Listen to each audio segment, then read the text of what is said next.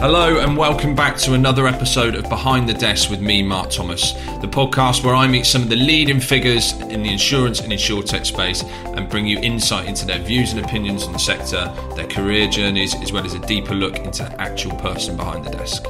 Season 2 is well underway, and as you'll know by now, we are focusing purely on inspiring female technology leaders in insurance and insurtech for this series, exploring their journeys today, understanding more about what they love about technology and insurance, discussing more about their views on how we can get more talented females into the sector, and a whole load more. In this episode, I bring you Parul Cool-Green. Parul has spent the last few years leading technology and digital strategy transformation efforts at AXA. About 7 years she's been there now, and is just in the process of gearing up for a new exciting role, which I'm sure will be announced soon. Parul has a slightly different background to a lot of my other guests. Having spent most of her career in corporate strategy, she's evolved into a technology strategy leader and is now one of the most highly regarded figures in the insurance and insurtech space. In this episode, we really get into some deep discussion around all things digital transformation, diversity and inclusion, and even tap into what Parul does to unwind and get away from the madness of work. Parul is a true thought leader in the insurtech space and knows a whole load of stuff about digital that I'd never even experienced talking about before. Her insights into the current state of the market and where it's headed was truly amazing to listen to. So without further delay, let's get behind the desk with Parul Cool-Green. Welcome back to the Behind the Desk podcast, and today I've got Parul Cool-Green with me. Parul, how are you doing? I'm doing very well. How are you? Good stuff. Yeah, I'm really good. Thanks for joining us today.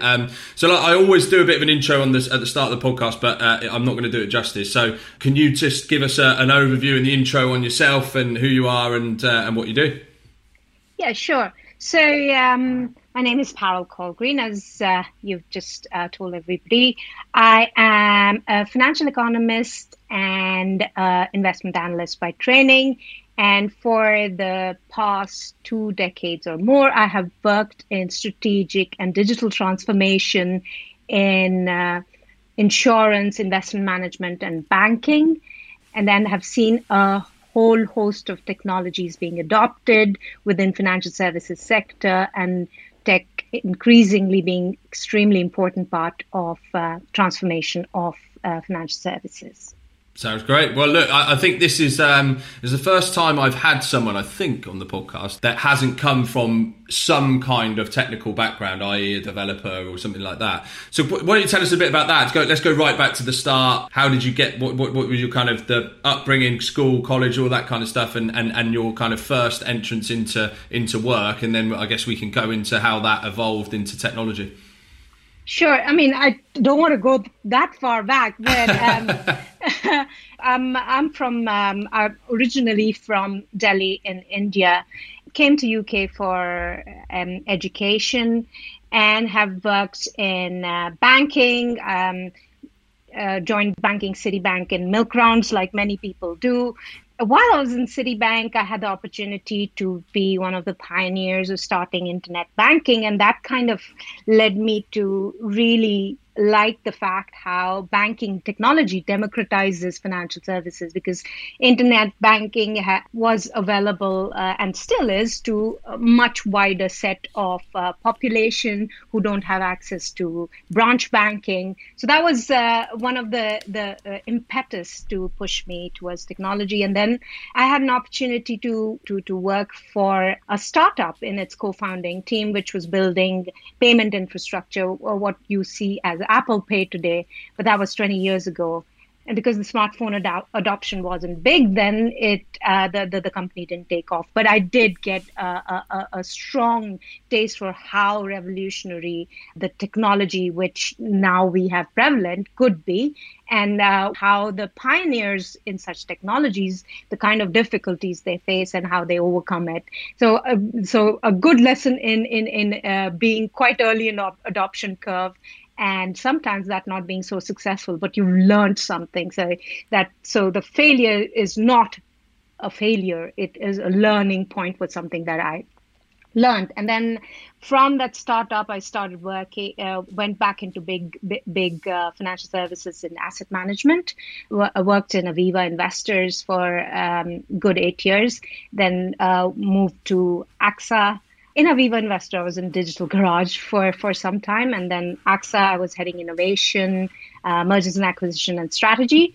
And I continue to be work in the cusp of technology, transformation, strategy, and finding new business models through technology. So tech-powered business models. So that's my backstory. Yeah, interesting. So when was the actual transition there? So was that the internet banking stuff your first kind of transition into technology, and what was been the kind of catalyst for you from a motivational perspective and moving into more of the tech side of things rather than the more financial aspects? So I trained trained and I got educated in very, very strict econometrics, financial economics, mathematics, and investment analysis. I hold a CFA charter, and can manage money as well. But those were the things that were adding value. But how do you deliver this effectively? How do you make it more democratized? How do you make more people having access to these financial services? Was something that really, really inspired me. That how do you make finance not just a remit of rich people? How do you make it available to many? So that was kind of a driver, and technology is so important in that, with smartphones and provisions like M-Pesa, where you can use microfinancing capabilities to bring people up. That always was quite interesting. Not tech for tech's sake, but what tech can achieve to bring up all of the humanity. So that was my driving ambition. Yeah. So obviously the most recent work you've been doing is with AXA. So can you talk us through a little bit about what your role is there and where that's kind of evolved into more of the insurance and insurtech space more directly? So the work that I was most recently doing was around corporate turnaround strategy of AXA XL in Asia Pacific and Europe.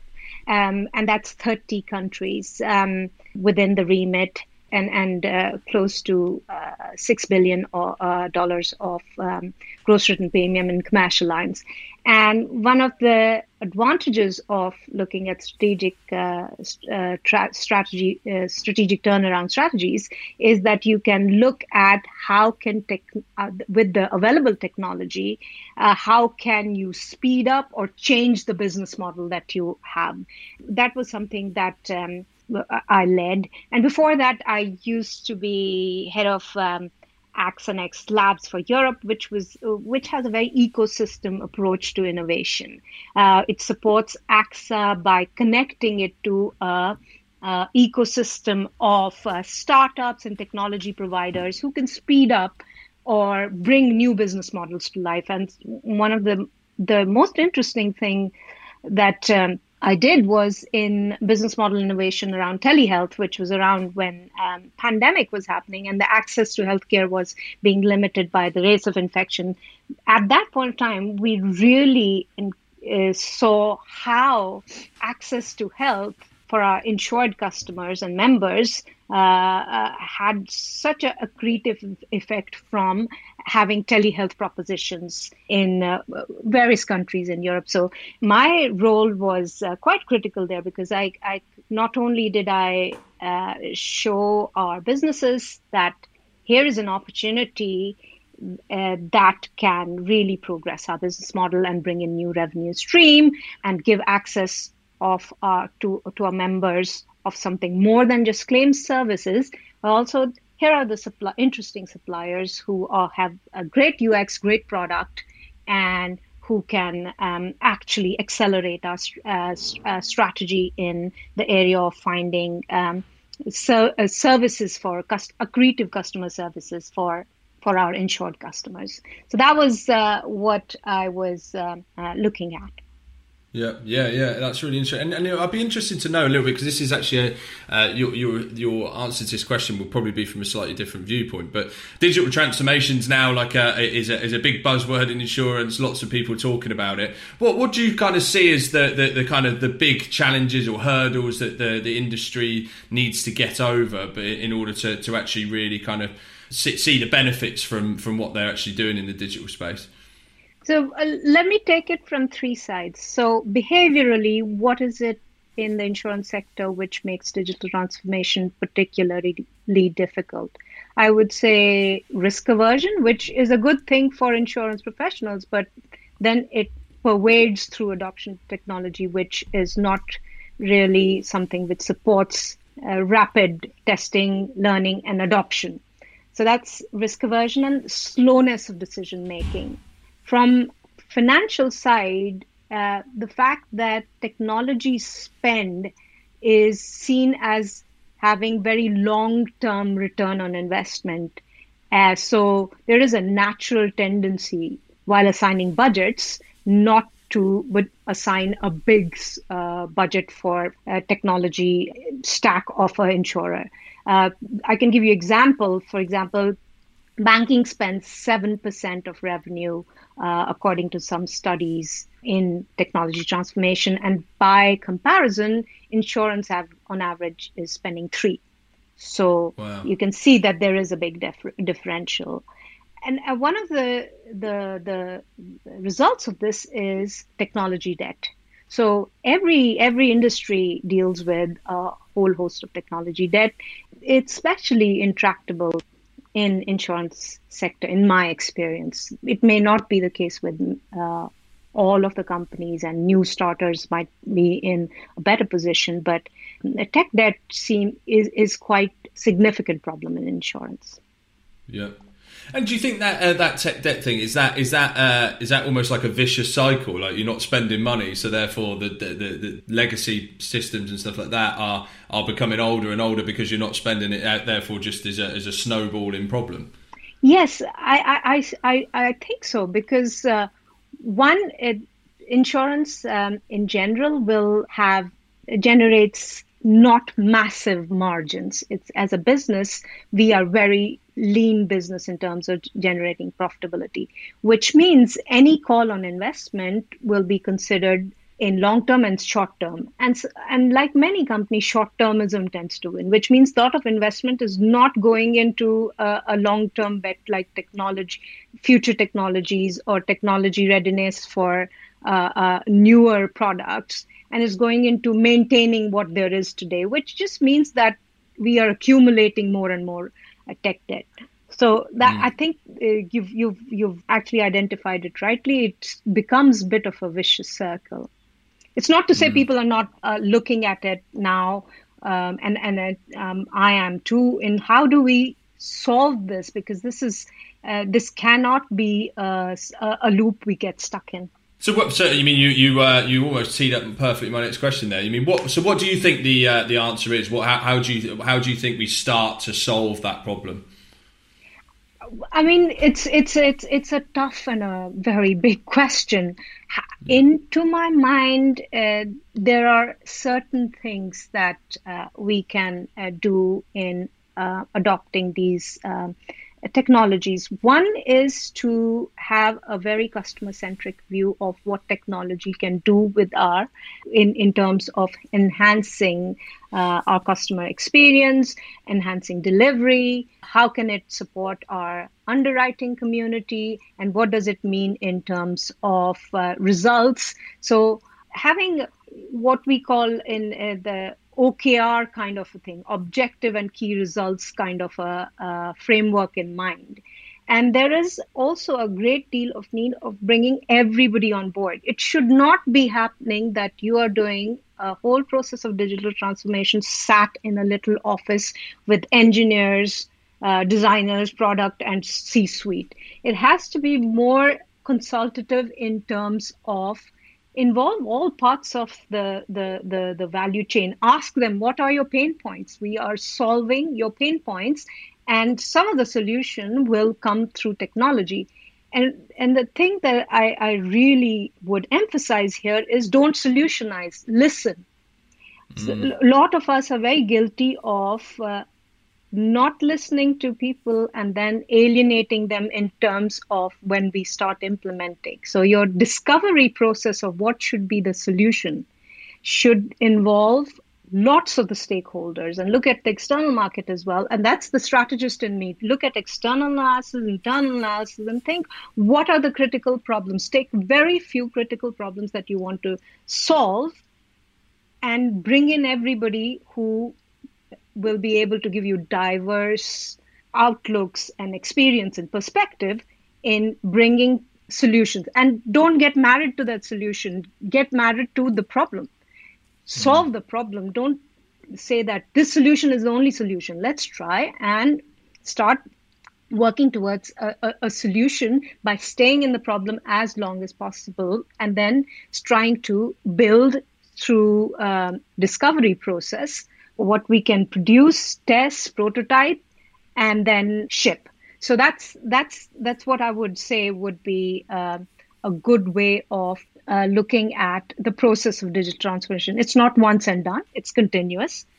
And we need to bring in everybody. It can't be done in small rooms with only a few people involved. Involve a whole lot of your stakeholders and solve a problem. Don't be a solution looking for a problem. I mean, there's lots of things that we could be doing better, but it's in any transformation, involve stakeholders, let it be iterative, learning, stay in the problem, don't solutionize, and don't get married to a solution if once you've identified, test and learn, and ship. Test, learn, production, ship.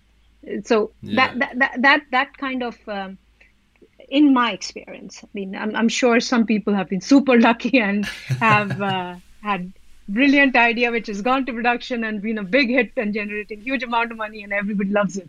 But that has never been the case in my experience. You mean, I think it's a really interesting point there you say about the taking people on the journey, because I think that's a bit of a kind of the way insurance is historically viewed is that there are lots of people that have been in the sector for a long time that don't really want to change, and actually I'm sure that's not completely the case, but I'm sure the stereotype comes from somewhere. So I think that it certainly seems like that's one of the barriers to getting stuff done, is taking people on the journey and explaining the benefits and getting people on that on the bus, I guess, as it were.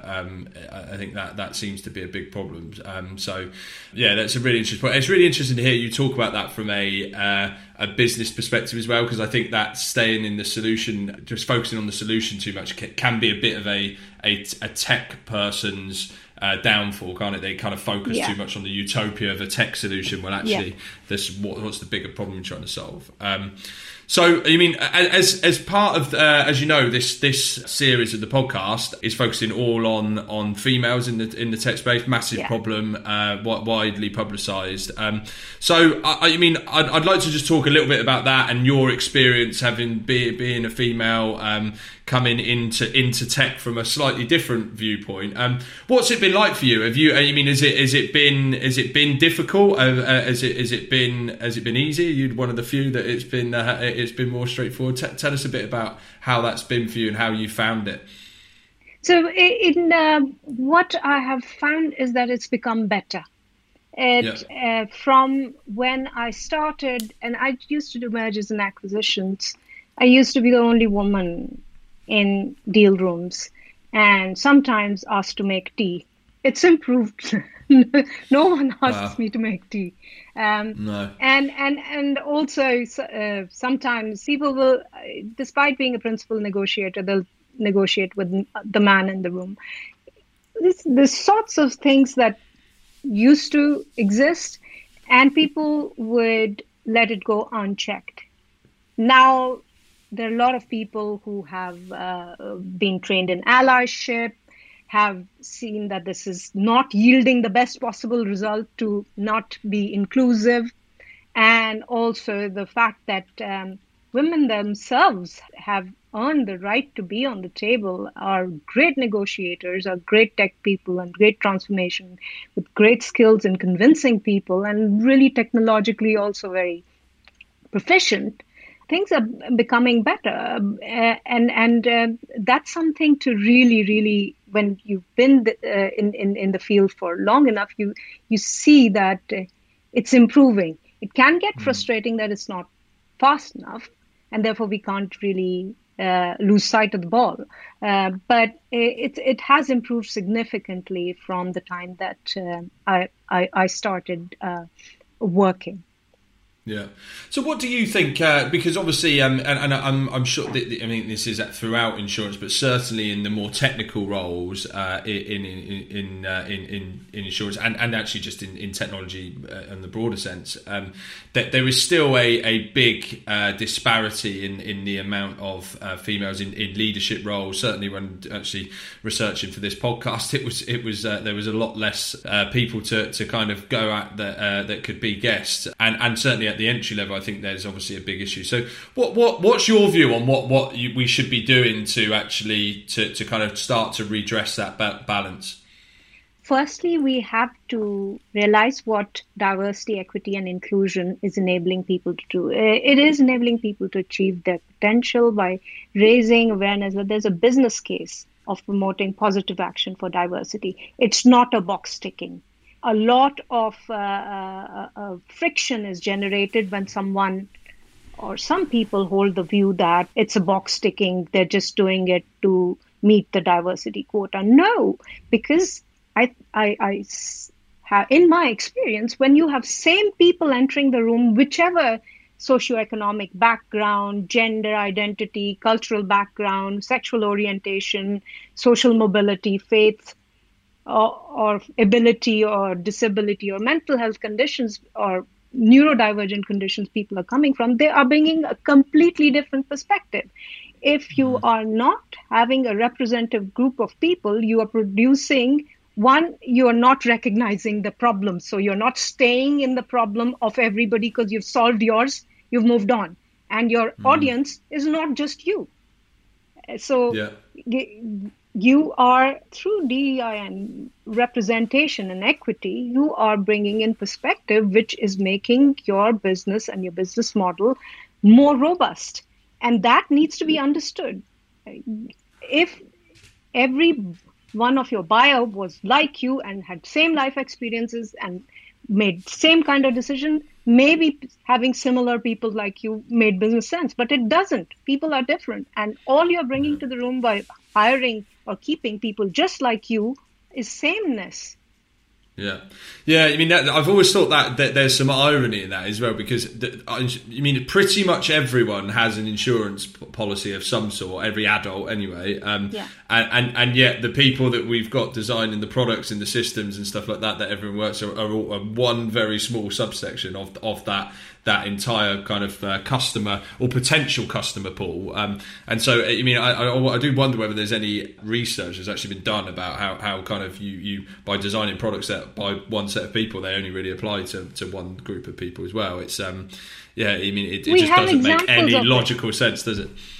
We do have examples of it, and the things that we see most pernicious, say in medicine, where if you build AI which only caters to someone who is Caucasian, you are missing the same symptomology in people who have different characteristic, who could be ethnically different, because you're not able to diagnose them well. So the misdiagnosis rates, wrongful treatment, all those things become quite bad. So and that really harms the research into healthcare. So this is something that we have been looking at through our health insurance services, how important it is to have representation, symptom checking, diagnosis, and care management, which insurers tend to pay for in many large economies where health insurance is quite big. It's the same with many other things, like, say, for example, I read a research which said that space suits are not built for women. And NASA had such a big problem sending female astronauts because of lack of females in the crash test. Same with the crash test dummies. The way the cars are built was built for males, and it wasn't suitable for female bodies. So all these things become quite big and quite dangerous for population subset when there is no representation. No, I completely agree. So I always like, before I go into the kind of the final couple of questions, I always like to find out a little bit about the actual person away from work as well, because as much as insurance is really important. What is Parul doing when she's not solving digital transformation problems away from the office? Apart from moving house at the moment, which I know we've already spoken about. Yeah. So spending time with family, which like everybody does. Then I run. I try to run 50K a week. That's really my me time. And I read a lot. And the latest book that I was reading is something, it was released quite a few years ago, but it's called Working Backwards, which is written by Colin Breyer and Bill Carr. These were Amazon executives. I think Bill was Jeff's shadow, which is his chief of staff.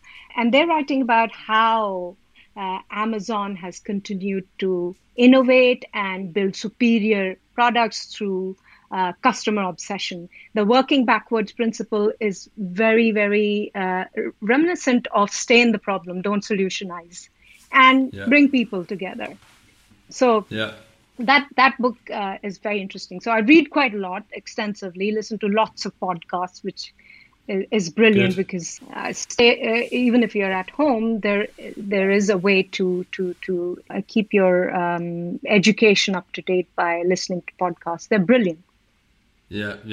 And I mean, when you go back to the running, have you ever done any kind of like marathons or anything like that? Is that where you planning to do anything like that? Well, I do halves and 10Ks. I did a 10K last week for it was called the Dublin Mini Marathon, women only, which was great because there was like 20,000 women running. It was brilliant. Oh, amazing! Yeah, amazing, brilliant. All right, so the couple of questions I always ask at the end. So first of all, what is it you love about the insurance and insurtech space? The thing that I love about insurance is the social aspect of it. The fact that it provides social safety net, it's affordable, and helps the ability to take risks for people. And if there is a claim event or adverse event, it helps people get back on their feet. So I think that's a very brilliant social safety net aspect that we must remember about insurance. Yeah, that's a really good one. So the second one is, what's the best thing about being behind your desk right now? Well, easy access to the fridge and the tuck cupboard. Yeah, so they're working from. That's interesting. Actually, I'm purposely not focused much about working from home and all that kind of stuff. But are you a kind of a fan of the work from home, or do you prefer the office? What are your thoughts on that? I think hybrid is a very good way of being. That when I go into the office, it's brilliant to meet my colleagues, but it's brilliant to meet my colleagues when they're happy and not having hassles about how do I manage childcare, how do I manage looking after my sick relatives, and how do I go to my appointment, hospital appointment, all those things which used to be a problem when we were 5 days a week in office have become much easier. So I'm a big fan of hybrid. Yeah. I think I'm in agreement there. Well, look, and then I always ask these quick fire questions. They're just for a bit of fun. But which brand or company or do you really admire and why? I have to say Apple. One, because of the simplicity and elegance of design, and the fact that UX tends to be really, really superior to many others. Yeah. And latterly, they've started really caring about privacy. It's caused a huge amount of problem to people like Facebook and Google in terms of you can't really track people across apps unless they explicitly permit it. But I think that's a good thing. Consumer privacy issues need to be resolved straight up and with known consent, and Apple's doing that. Yeah, that's a really good one. Yeah, you start getting those talk about something and you get an advert 2 seconds later on your on your Facebook or something like that. Yeah, you may have already mentioned this, but maybe give us another one if not. It's your favourite business related book. Obviously, you mentioned the Amazon one before, but my current favourite is Empowered by Marty Kagan, and it's about how do you build great tech products. Okay. Fantastic. Cool. I'll have to have a look at that one. Favourite film or TV series? You can have one of each. Killing Eve series. I love Jodie Comer's character. Very dark backstory, and she's excellent at switching forms. So I think that's great. Yeah, it's very unique, that show as well, isn't it? I watched it with my wife. It's very unique. So if you weren't, the next one is, if you weren't a tech leader or an insurtech leader, what would you be? If you wouldn't have gone into insurance, what else would you be doing? Oh, totally filmmaker. Yes, I absolutely would have loved to make movies. Really? What's your favourite film? Because I know you had the TV series. Have you got a favourite film? Yeah, Apocalypse Now. I absolutely loved that film. It captures the darkness, and it's can be slow sometimes and gory, but it's very, very well done. Yeah. Maybe maybe after you finish solving insurance, you move on to making films or something like that. Oh, absolutely. And then the last one is, who is your number one female role model? It's Indra Nooyi, the former CEO of Pepsi. Yeah. What is it about her? She was some of the relatability thing. She is a strategist of Indian origin, but she did transform Pepsi from not making too much money to a very profitable, focused consumer good company, and brought in a lot of good for you products as well, which not just selling drinks which are not so great for you. So she did bring in the ethos of we have to bring in healthy food to the people as well. Yeah, that's a really good one. And then the last question I ask everyone is, if there was one question I should have asked you, but I didn't, what would it be? And this is, I hope you will not ask me to answer it now. But I normally do, but you don't have to. I think to get the essence of where people's mind is at, I would ask, what's the most pressing problem that the world faces where insurance can help? Right, and how. Okay. So for me at the moment, I think it's climate change and climate emergency where insurance can really help. Yeah, that's a good one. Yeah, I'm going to factor these in, so I will use all these at some point further down the line. Well, look, first of all, thank you very much for sparing us some time between house moves and sorting stuff out. Really appreciate it. I've really enjoyed chatting to you. Off the back of this, I'm sure there'll be some people that want to reach out to you and connect. Is LinkedIn the best place to get hold of you? Yes. Great. Well, look, same for me. So thank you everyone for listening, and thank you, Parul, for giving us your time. If anyone wants to get in touch with either of us, connect with us on LinkedIn. More than happy to connect with people, and just leaves us to say thank you, Parul, and catch up with you soon. Thank you, Mark. Thanks for listening to this episode of Behind the Desk with me, Mark Thomas. If you like the episode, please subscribe, give us a 5-star rating, like and a comment, and even better, please share with your friends and colleagues. If you'd like to connect with me, you can do so at linkedin.com/Mark Thomas and the number 0. It would be great to hear from you. Equally, if you have any suggestions for future guests or other areas you'd like me to explore, it would be great to hear them too. Behind the Desk is powered by Eames Consulting, part of the Eames Group. You can find out more about us at eamesconsulting.com. Thanks again for listening, and I look forward to catching up with you again next time.